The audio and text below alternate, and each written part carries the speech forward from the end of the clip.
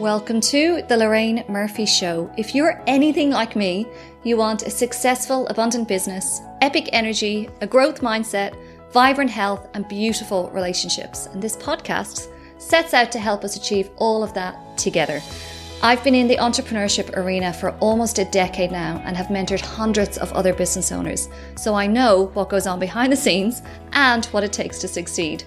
This podcast shares the tips, tricks, learnings, and lessons I lean on in order to blend the different facets of my life as an entrepreneur, author, wife, and mama to two gorgeous little humans. Let's jump into today's episode. Hello, and welcome to this week's episode of the Lorraine Murphy Show. I am thrilled to have your ears joining me in this week's episode. So this week we're talking about a very important topic, which is setting your business up to sell, featuring Michelle Kvello. Selling their businesses is a dream of many entrepreneurs, whereas for some, they can't even imagine a future without their business in it. This conversation this week is a must listen to for anyone building a business, as you honestly never know when that phone call might come from an interested buyer. I just had an experience with one of my mentees a couple of months ago who got a phone call. She had no plans on selling her business and had a phone call from a prospective buyer and straight away sold an entire arm of her business. As my guest this week makes clear, even if we have zero plans of ever selling, we should still take some simple steps towards structuring our businesses in case A, we change our mind, or B, we get an offer we can't refuse one day.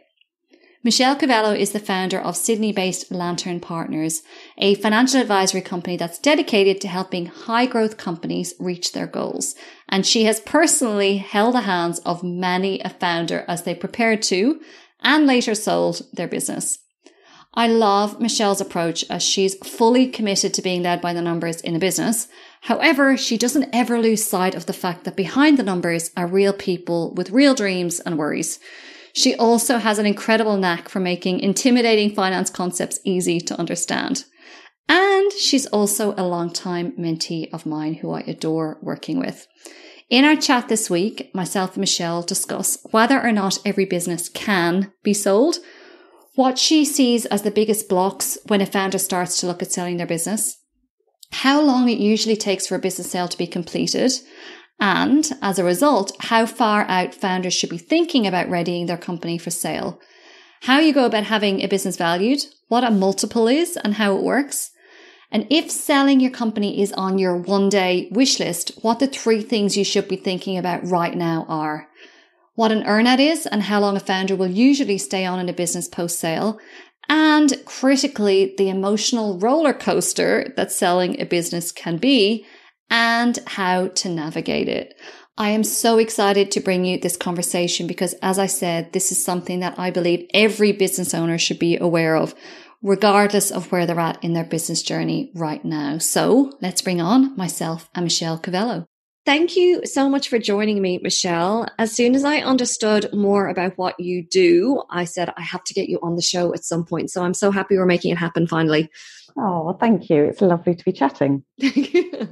So in terms of some background, so you're one of my mentees. I'm very lucky I get to work with you closely, which is amazing. And would you give a bit of a history on you? So who you are, what Lantern Partners does, and I guess a bit of a background as to how you got to start the business? Yeah, sure. Thank you. So from a personal perspective, I'm originally from the UK. I've been in Australia for almost 20 years now, which seems insane, but it is. And I'm kind of the classic backpacker story. So I arrived with my backpack on my back and never went home. Career-wise, back in the UK, I trained with PwC as a chartered accountant. Was there for a relatively short period of time, and I've mainly been in what we call the commercial finance or business partnering side of finance within businesses, within companies. And the companies that I've supported have generally been within the media, marketing and technology space.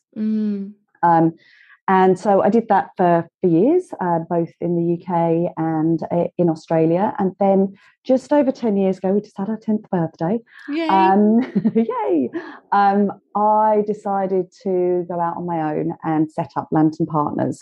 And the reason for that is that I just saw this massive growth in founders and entrepreneurship kind of generally within the business ecosystem. And it's something I love doing is supporting founders and supporting growth stories. And so that's why we made the leap. Good. Yeah. So you specialize in working with the founder CEO. So for just in case, I mean, the clue's in the name, but can you just explain what is a founder CEO? So basically, primarily the businesses I work with are still run by the person that founded the business. And that's what I mean by founder CEOs. So quite often what I'm helping those founder CEOs with is helping the business get to the next stage of growth. So generally the businesses, we do work with some pre-revenue companies, but generally it's a business that has been going for a few years and has been successful in what they have set out to do, but really need some assistance in making that kind of next leap. So we help the CEOs kind of reach those business goals. Now, sometimes that can be organic growth, which can mean overseas expansion. So we quite often help businesses kind of make their first steps overseas, whether that's, Asia, UK, US, or they've raised some capital and now they've got new advisors or an advisory board or new investors that they need to report to. And we help them mature their finance systems and processes and help them elevate the discussions with their board. Mm-hmm. But then what we do a lot of, because quite often it's it's a goal of many founders, is we help them prepare their business for sale and kind of help them through all those processes. Yeah, love that. So can I ask you a question before we dive into the kind of nuts and bolts of selling your business? Can every business actually be sold? And what I mean by that is if someone's got a personal brand business or maybe it's a smaller business, do you believe that every business can be actually sold at some point? I think the key is probably in the at some point. I think there's a few things to bear in mind, right? Nothing's impossible, but generally the business has to be bigger than just one person. And what I mean by bigger is that if the business is just reliant on one person or a key couple of people, the valuation you get, it won't be as high because it's much more risky for a buyer. Because there are some of these sales that take place, which is why I'm saying nothing's impossible. But quite often those kind of sales are what we call acqui-hires, where you're essentially buying the people within the business. And so then keeping the people is you're basically kind of buying talent effectively. But that's not generally you won't get a high valuation for the business. But then a high valuation or why you want to sell the business is also really, really important to get clear before you get into a process, because what might be a great result for you, Lorraine, might not be a great result for me, might not be a great result for business C, business T. It really is about what you as a founder want from this process and want as an outcome.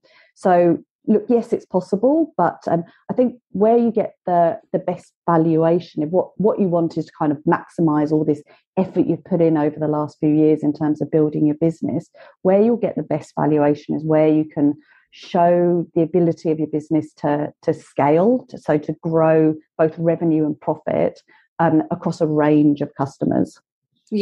Yeah, that makes sense. Can we actually, I wanted to ask you about valuations in a few minutes, but can we just dive straight in there because you've raised it already? Yeah. So business valuation essentially means how much your business is worth. And having sold my first business, I kind of had to get my head around this very, very quickly. So when we talk about having a business valued, is it always based on a multiple? Can you just talk us through, almost like give us the 101 evaluations, if you don't mind? Okay, yeah, sure. So basically, there's an art and a science to valuation. Okay, right? I thought you'd say that. Yeah. So the technical valuation is basically, at a really high level, what you do is you work out what the performance of the business will be over a number of years, what cash flows it will generate, and then you do this kind of formula called discounting, which says, okay, a dollar in 10 years is worth less than a dollar now. So you kind of go through that whole technical process, and there are valuation experts that can do that for you. But I think what's the art part is about what the market is doing, what your business is doing, and how attractive that business is for someone that wants to acquire you. How, I quite often talk about making your business pretty for sale, and that's a lot of the preparation process that we do, which I want to ask you about for sure. And all of that has an impact on your valuation. And so one of the key things that I always advise businesses that are looking at this process is go find an M&A advisor. And M&A is mergers and acquisitions. So an M&A advisor who'll be able to overlay that technical valuation, which is still really important, with what the market's doing now, and to find someone that's experienced in your space. So both from an industry perspective and a size perspective, because largely the businesses that we help sell businesses that are in that what we call kind of mid-market range, they're all private sales. So a lot of the time that valuation isn't disclosed anywhere. And so actually finding an M&A advisor that has access to that information, because that's their world, though, and that's the conversations that they have every day, is really, really valuable.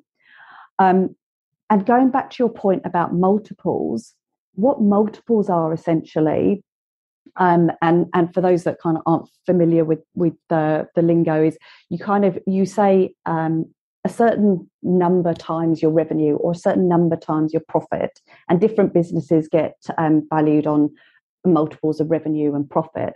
But all that really is a shorthand way of describing those two pieces of art and science that I've just talked about. It's kind of a shorthand that the market uses, because that you'll hear people talking ranges of multiples as well, ranges of dollar valuations, and the multiple is just that shorthand way of saying kind of this is the dollar value range for your particular business. Got it.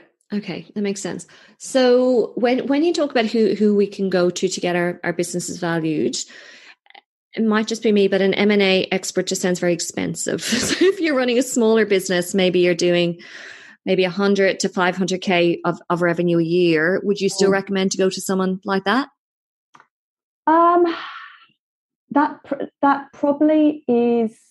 That's probably on the lower end of when you'd actually seek out an M&A advisor. So what I think is, and I talk a lot to clients about getting the right team around you. Also having a lawyer that's experienced in M&A. Yes, is really important. They will also have that same information. They'll be coming at it from a different perspective because they're lawyers. And similarly, we do the kind of the technical valuations as well. But I think that it really depends on what you want to get out of the sale and how you want to maximize the value within your business. But I think it's always worth a discussion. A lot of advisors, whether they be kind of legal, tax, M&A, are very happy to kind of just have an initial conversation.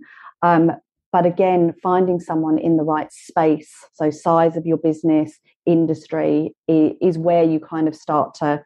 You're not going to go to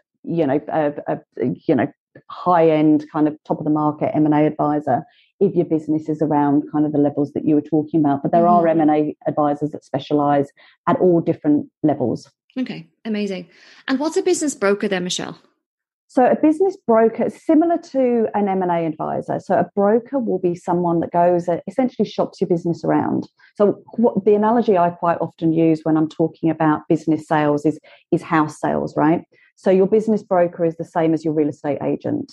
They'll take your business, they'll shop it around to the right clients within your space to see who's interested in buying you, and then they'll help manage and facilitate that process. And for that, they'll take a percentage. Usually it's structured around a percentage of the sale and, you know, a minimum fixed fee. That's usually how it's done.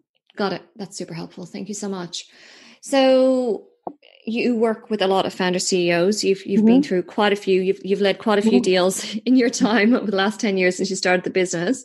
Can I ask what would you see as the three biggest blocks to a founder? So say a founder starts to this start of the year, they say, okay, I think I've decided now I want to let the business go at some point. What are the biggest blocks that you see them experiencing with that getting ready for sale?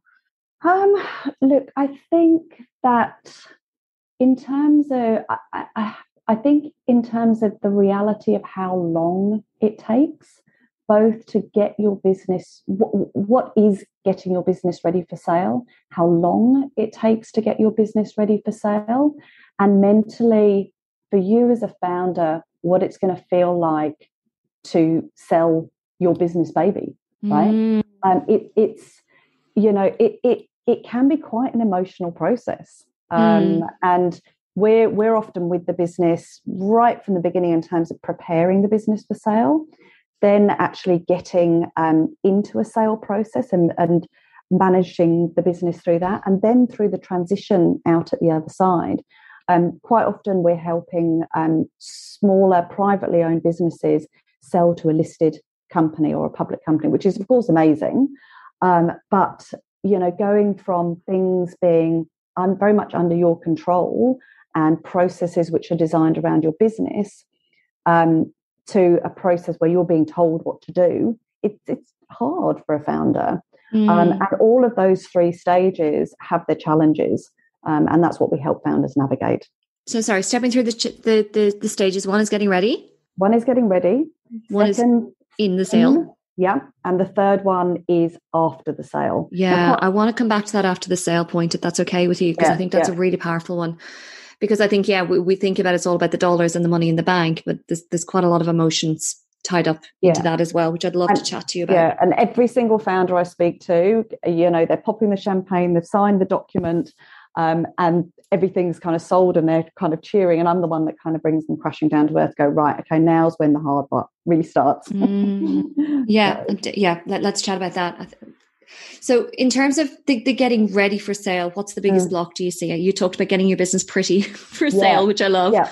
And again, to use the house analogy, right, it is getting your house pretty for sale. So what you want to do is make sure that when you go and talk to a potential acquirer, all of the figures and the projections and all of the things that you talk about in your business, when it comes to a due diligence process, which is when all of your books and records are combed through by a potential acquiring party, that everything ties together. And so particularly when you founded a business, the most important thing arguably is growing that business, right? Getting the customers, growing your products, evolving the business. But what that quite often means is your back office can be quite messy. And there maybe isn't some great discipline processes around keeping documentation. So whether that's customers, suppliers, employees, your ATO and ASIC records, they maybe haven't, been, you've got incomplete documentation, or there's bits and pieces of information over here. So that can be a big process for a founder to go through. The other thing a couple of other things in terms of blocks. So, not having looked after your IP properly, so your intellectual property. So, at a really basic level, you can't sell something that doesn't belong to you. So that's about making sure, things like trademarks and domains are all kind of nicely sewn up and registered where appropriate. But also, if you're developing platforms or if you're developing a product, all of the people that worked on that, whether they're employees or contractors, you've got contracts where that IP is clearly and contractually the business's, not the person who actually did it for the business. And sometimes, we find that that's missing. Such a good point. I honestly never even thought about the IP factor. So as a bare minimum, what should you have registered? What should you have trademarked? At a minimum, make sure your domain names for your website's registered. Trademarks, if that is important to your business, whether that's a name or whether it's a design, for example, get that trademarked. Mm-hmm. Patents are harder. I mean, similar to trademarks in some ways. Again, it's around the intellectual property of your business, but that can be a more involved process and not relevant for every business. Mm-hmm. So those pieces. And then also, and this is quite often overlooked, is making sure your employee contracts and your supplier contracts have a clause in there which assigns any IP that's created in the course of their engagement, whether it's as an employee or contractor, belongs to the company, not to them. Yeah. Okay. God, so much to think about. So IP is a huge one. And then what about, so I know when I was getting my first business, it was actually before I sold the business, I was bringing on a partner and I just cleaned up the books in it. So not that I was like laundering money through my business, but there were things that I was putting through the business that is in my own expenses within. So there were business expenses but they were relating to my what was at the time was my side hustle, which is my Lorraine Murphy business. But I just invoiced everything through my first business, which was the Remarkables Group. So when I knew I was bringing on the partner, something that I did was separated out everything. So any of my LM, so Lorraine Murphy expenses, I actually registered a second business, which was Remarkability, which is my business now. And then I transitioned any expenses that were relating to that side hustle business came out of the side hustle bank account. Is there anything else like that you see just makes, as you said, prettying it up, making the books cleaner? Is there anything else that you see people often need to tidy up? That's one of the first things that you see before they sell their business. I think the other thing is that there are certain things that people do for tax planning, and that around similar to what you're saying, but more around kind of personal and business. So, for example, people putting car expenses through the business where it's not all kind of strictly through with the business. So in terms of, Michelle, going back to your point of prettying up our businesses, when I was bringing on a business partner into my first business, something that I set out to do was to clean up the books. So it's not to say that I was laundering money through your business, but what I wanted to do was, so at the time I was running the Remarkables Group, which was my business. And I was also doing mentoring, and I was running a mastermind and doing some speaking. And also my first book was also being invoiced, and that money was moving through my first business. So what I wanted to do when that business partner was kind of on the horizon, I cleaned everything up. So I went and registered Remarkability, which is my second business, which is now the main hustle, and also set up a new bank account. So everything then I got my own zero set up for that side hustle business. So just made sure that everything was like pulled apart, and what was sitting in my first business's bank account was the first business, and then what was sitting in the side hustle was that.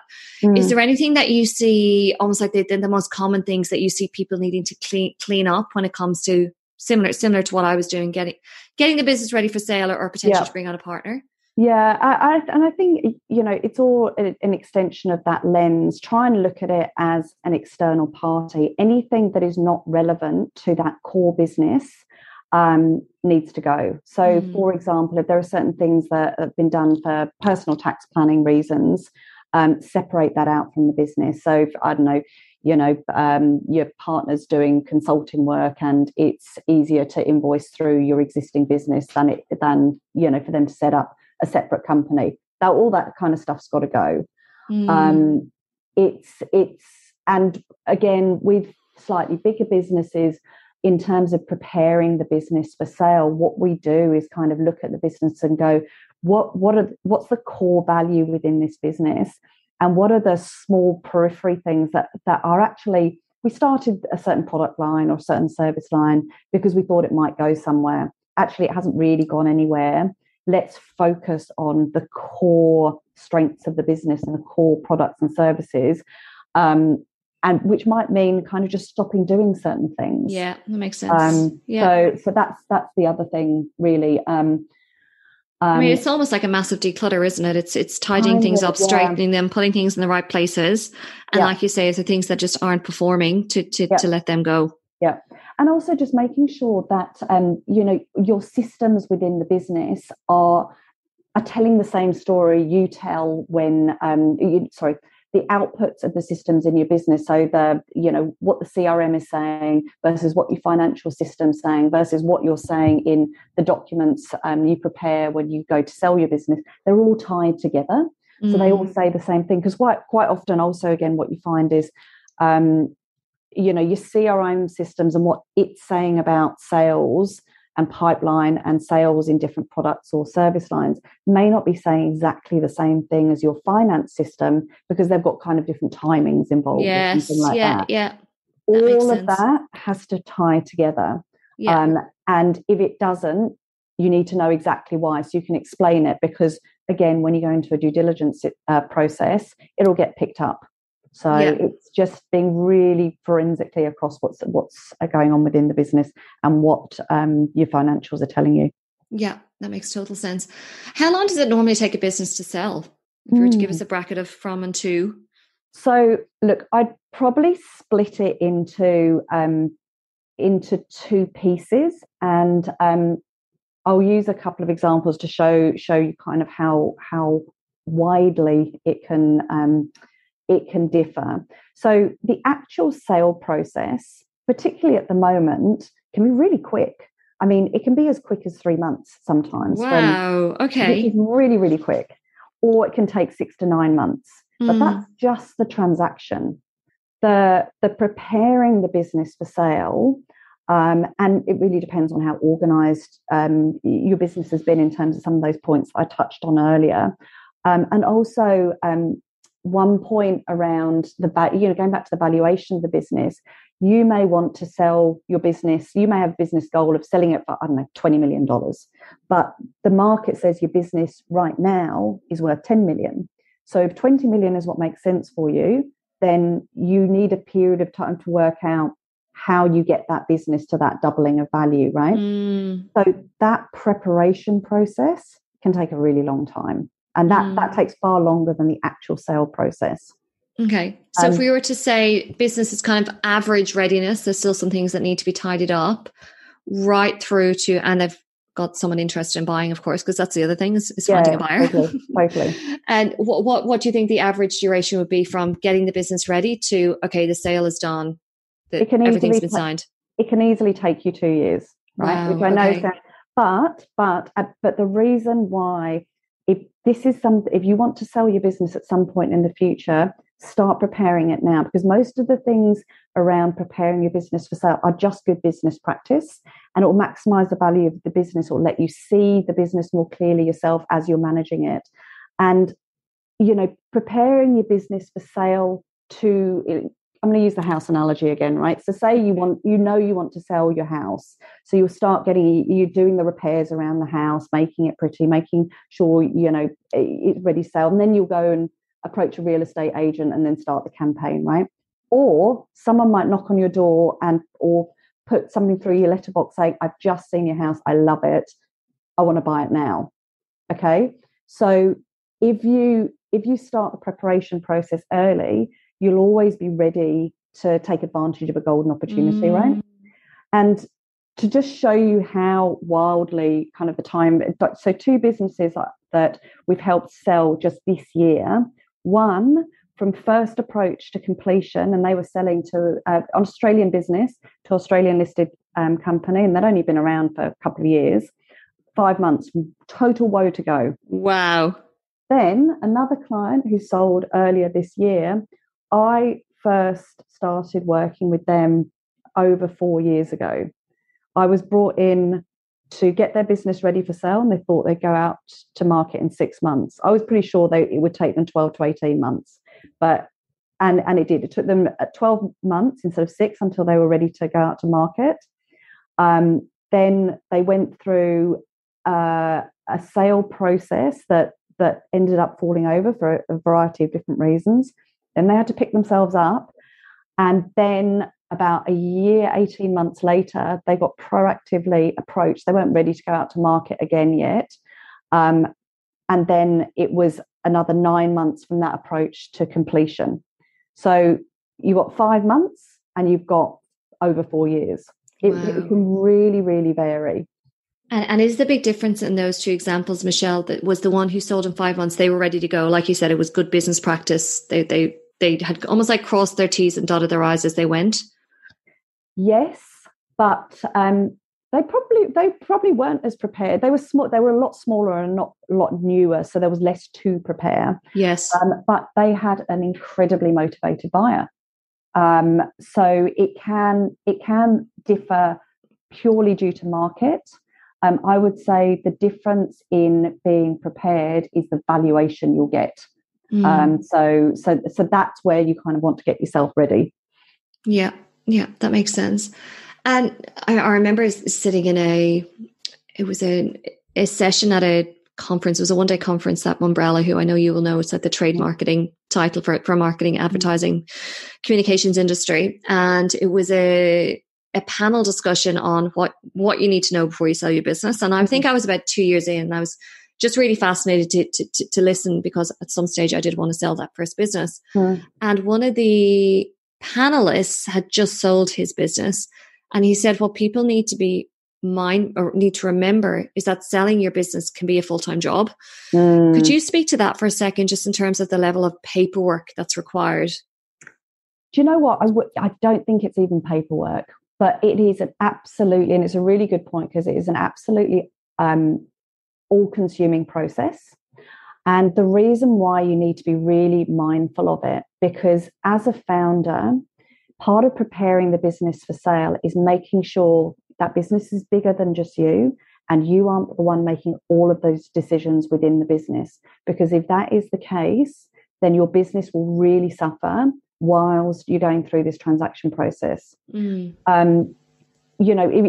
Going back to that example I just brought up about the first sale process for this client kind of not completing, if their business hadn't been prepared for sale, they would have come out of that first transaction process to a broken business. So it's really important both to make and not every sale process is successful, and I think that's a really important thing to remember as well, is that your business needs to survive without you. Whether you sell or whether you don't sell. If you don't sell, you need to come back to a business that is still in good shape. And if it does sell, you need to, quite often you have a portion of the sale proceeds which is reliant on performance after you sell, right? And if you've taken your focus off, say, sales or operational integrity, and no one else has been doing it or has been going through that transaction process, more than likely that forecast that you put up at the beginning of the sale process is going to get missed. And so you're going to miss some of the value of that sale because of that. True. I never thought about that. Yeah, so, because your eyes on the... Your focus is going on to getting the business sold, not necessarily the running of the business. And then the third thing as well is that you that business needs to run without you, because again, and I know I keep harking back to it, it impacts on your valuation, because the business has got to be bigger than just you. And so this is a really good way of proving it. Yeah. So having that succession plan and how decisions are made without you needing to be in every single one is really important. Yeah, because if you're gone, the business essentially falls down around your ears, and there's no business. And it can't. Yeah. For so many different reasons. So in tying up what you've just said, so if someone is listening to this and they're like, yeah, one day I want to sell my business, like maybe they've just started, or maybe they're 5, 6, 7 years down the track with the business, what are the 3 things? Because it sounds like there's a lot, and I just want to make this really actionable for people who are listening, who are sitting in that position right now. What are the 3 things that they should be thinking about right now, that the 3 key boxes that they should be ticking, so that if, as you said, a very motivated buyer did come knocking on the door in 3 to 6 months' time, that they can, with reasonable confidence, feel like they're on their way to selling their business? What would those 3 things be, do you reckon?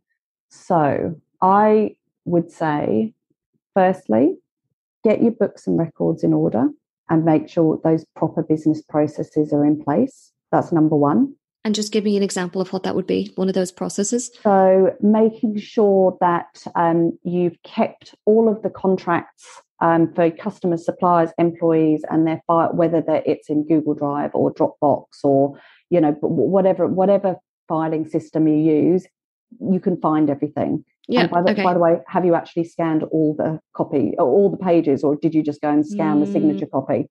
You're going to find lots of things like that as you start going through the process.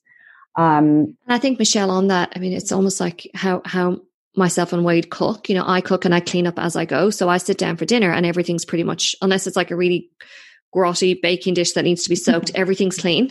Whereas when Wade cooks, he just uses every freaking pan in the kitchen and everything's just left there. He'll make scrambled eggs and just leave the pan. Oh my God, it just kills me. He'll leave the pan on the hot on the cooktop, and not soak it. So I think this is the thing, isn't it? We can go and create a lot of work for our future selves by unpicking this mess and trying to track down, where's that copy, and did we file this and did we not, and can we go and get a copy of that from this person, or we can do it as we go, like Lorraine cooking, just to make our future lives easier. So I think that's a really good one, is maybe you don't want to go and do all the retrospective stuff right now, but even just starting as you mean to go on now by simple thing, as you say, capturing contracts and saving them down to a specific contracts folder in Google Drive or on Dropbox. That's a great one. Yeah. Okay. What the second one be, do you reckon? Second one is really understanding where the strategic value is in your business, and what metrics drive your business. So understanding your financials, understanding, what's making you a profit, understanding who are the key people you need within the business, because all of those metrics will drive your growth, and that is what you're selling. You're selling you're selling your future business as well as your current business. So where that business can go, and really being able to talk to that in meetings with investors or acquirers is really important. Yeah. I think you've made a really interesting point there. And I think this was something I had to get my head around as well, is if someone is looking at buying a business, they're not just buying the business as it is now, they're buying it because they believe it's going to be a good investment. Just like you would buy, to use your house analogy again, you would buy a house because you believe it's going to go up in value. You're not going to buy that house because you think it's a good buy, because it's just going to stay the same price. So I think that's the thing, isn't it? It's always about that growth. And as you said, you're selling your existing business, but also what your business will be in a year, 2 years, 10 years down the line as well. Yeah. And then I think the third thing is the mental preparation. And this one's a really hard one, because I kind of just a step away from the house analogy for a start. The equivalence is trying to explain to someone who's about to be a parent for the first time what it's going to be like to have that newborn baby. You can explain as much as you want, but until you're actually there with this wailing, crying, lovely creature that just kind of is so brand new to you, you can't really comprehend it. But I think the more that you can mentally prepare yourself for what's going to happen, the better. So by mentally preparing yourself, you're really having to think about what your motivations are for selling. What is going to be a good outcome for you? Getting your head around the fact that this is going to take a while, and deal fatigue is real, and what it's going to feel like not to own your business anymore. So making those plans for what do I do next, and a lot of that is I'll fall in a heap for a little while, thank you. Just trying to kind of get your head around that is really, really important, and part of that is having a good support network around you. So both on the home personal front and also on the business front, because it's tiring. It's really tiring. It's funny. I was talking to one of the founders that had sold his business right at the beginning of the sale process, and I was kind of joking, prepare yourself to be signing this document at 2 a.m. in the morning. He was laughing at me, going, "Why would I do that? Why would anybody do that at 2 a.m.? Well, surely you would just do it the next day like a sensible, normal person." And but lo and behold, that those very last couple of days of the process, we were right up until the early hours, I think 2 a.m., something like that. He was like, "I just want to get it done. I don't care how long it takes tonight. I just need it to be over." And you're like, "I told you so." This is why deals get signed at 2 a.m. How funny. That's so true. I think for me, if I could just speak, let's jump into that, the emotion post sale for a minute, because I think we're on a nice segue right now. From my own experience, I sold the business, and one of my mentors, Claire Jennifer, she's an incredible entrepreneur who sold her business quite a few years ago. And she reached out to say congratulations. And she said, just be prepared for the grief. And I was kind of like, what are you talking about? Like, I built this, I've sold it. I'm on to my next adventure, my next green pasture. Like, let's go. And I think for me, it took a few months for that to settle in, but there's a really big void. If you've built something. So for me, I'd built that business for 5.5 years. And even though I wanted to sell it, it wasn't like a bloody hostile takeover situation or anything like that. It was very intentional. There's still a very big gap where that's not there anymore. So I actually spoke to Claire about it afterwards, and I said, I totally get what you were saying. And I know for me, what would have helped if there was some kind of a plan as to what I was going to do next. I knew I would do like Lorraine Murphy Inc. of some sort. But I also actually say from my own experience what not to do. I had Lexi in June, and I sold my business, arranged a sale in November and sold it in December to the business partner that I brought on when I was pregnant. And what I would not do again is to time a business sale around another really major life event, like becoming a mother for the first time. It was that's too big a year. It was too big a year. And so, yeah, I would just say that as well, as if possible, to try and let the business sale take front and center for a time, because there's a huge amount of adjusting. And I know for me, it was like my identity shifted on such a massive, in such a massive way on multiple fronts, the business front and the home front with becoming a mom to Lexi. So yeah, how have you seen founders navigate that not so well and also well in your work? It's really varied.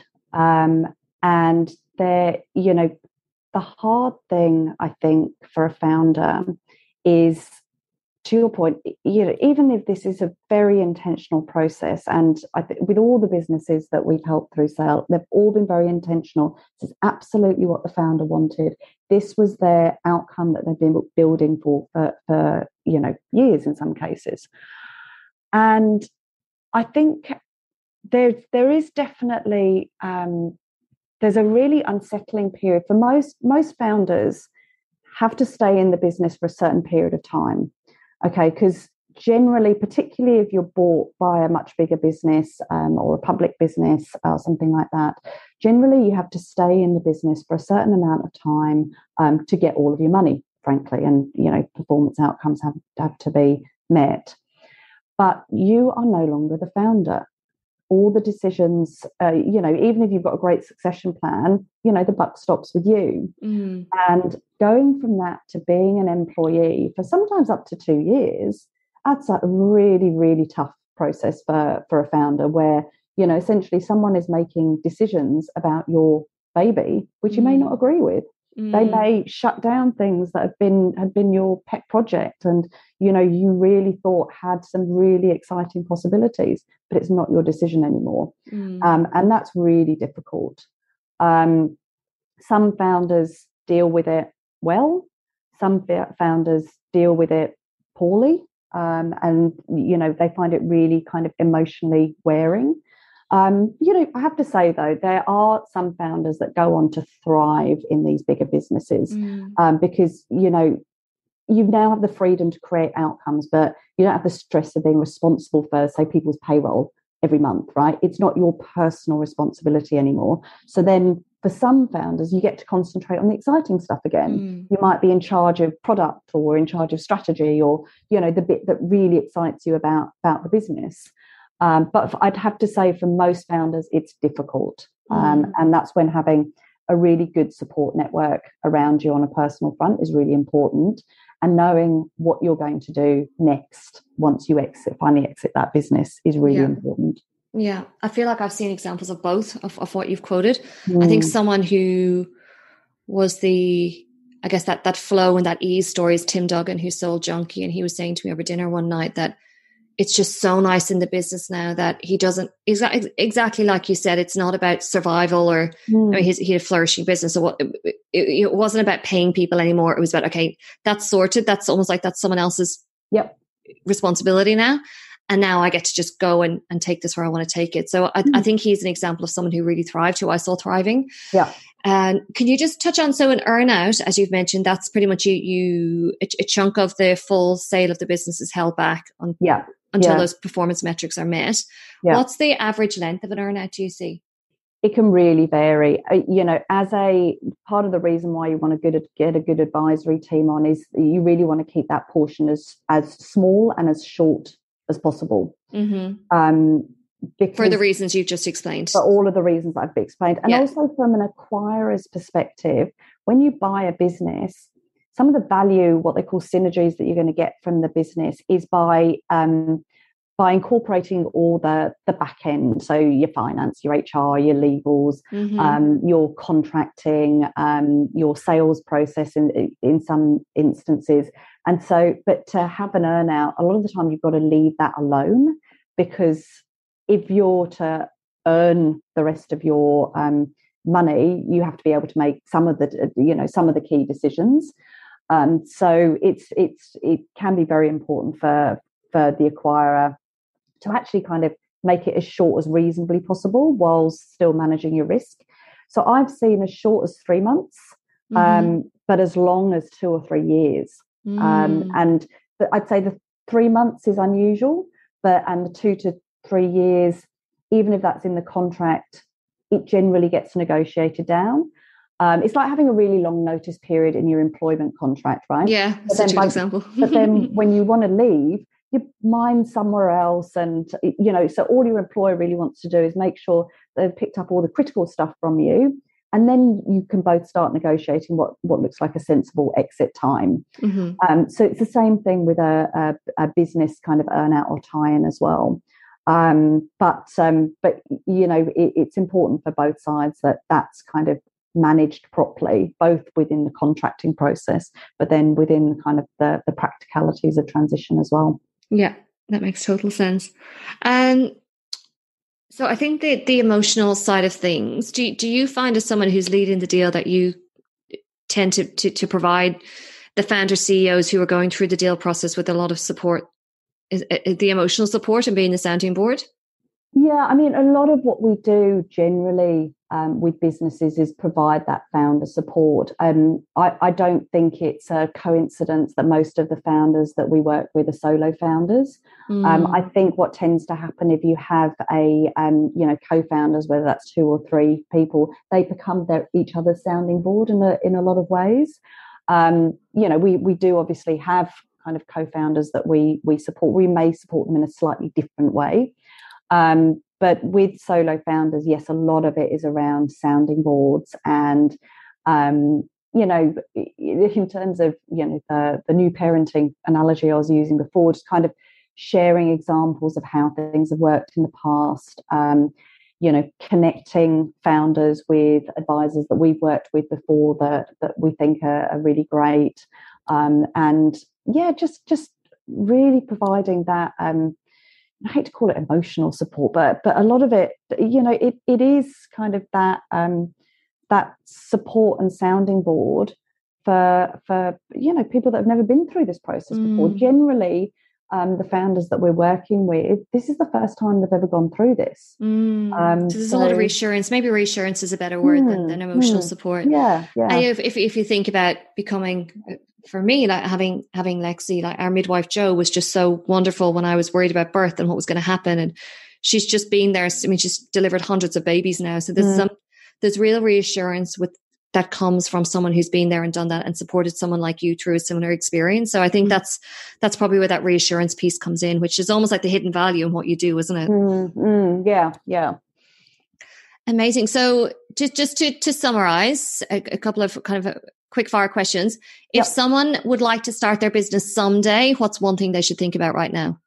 So if someone wanted to sell their business someday, I would start thinking about that operational hygiene, about getting your books and records in order. Your operational hygiene, so good.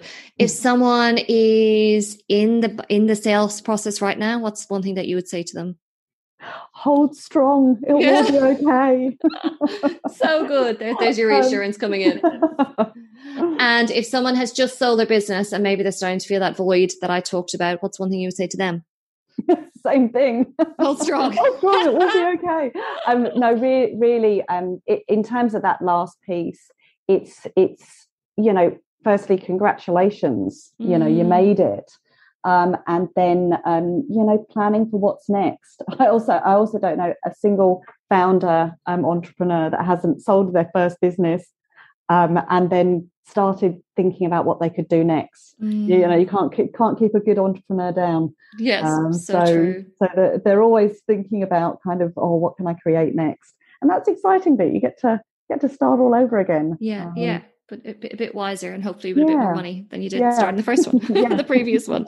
Oh, my dear, thank you so much. This has been super, super helpful. I think maybe some people get scared off this topic because it can feel quite technical. I think what you've done a beautiful job of as part of this chat, which I knew you would, is to simplify it and make it feel accessible to people. It's not anyone, as of course, if they've ticked the boxes that you've talked about, anyone can sell their business. It's not something that's retained for the unicorns or the Silicon Valley unicorns. Not. And so I think what you've shared has been really, really, hopefully really empowering for people listening as well. Is there anything else you feel like we've missed?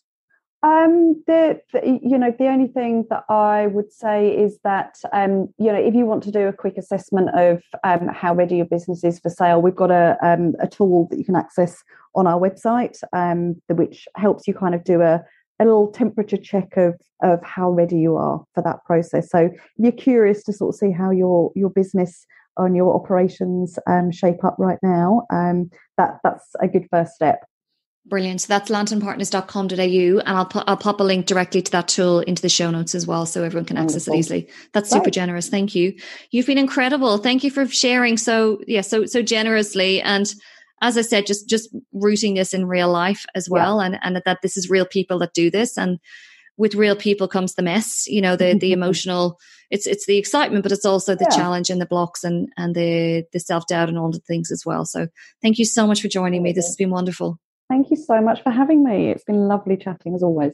So there you have it, the wonderful Michelle Kvello from Lantern Partners and all her wisdom on setting our businesses up for sale. You can find out more about Michelle and Lantern Partners at their website, lantern, LANTERN, partners.com.au. And you can also find Michelle's LinkedIn profile in the link in the show notes too. So thank you so much again for joining me this week. Remember, if you would like to engage with me about mentoring, you can find a link to my Power Quota mentoring package in the show notes. And I would love to hear from you and support you in your business journey. Thank you so much again for joining this week. And I look forward to you joining me for next week's episode. Thank you for being part of this week's episode. It was remarkable to have you. I am always keen to hear your thoughts, questions, ideas, and suggestions for future topics for the podcast. So please get in touch on Instagram. My handle is @LorraineRemarks, and through my website, lorrainemurphy.com.au. If you're enjoying what I'm putting out here, please do rate, review, or subscribe to the podcast so more people can find out about it and we can build this special community. Or even better, do all three. Chat to you next week.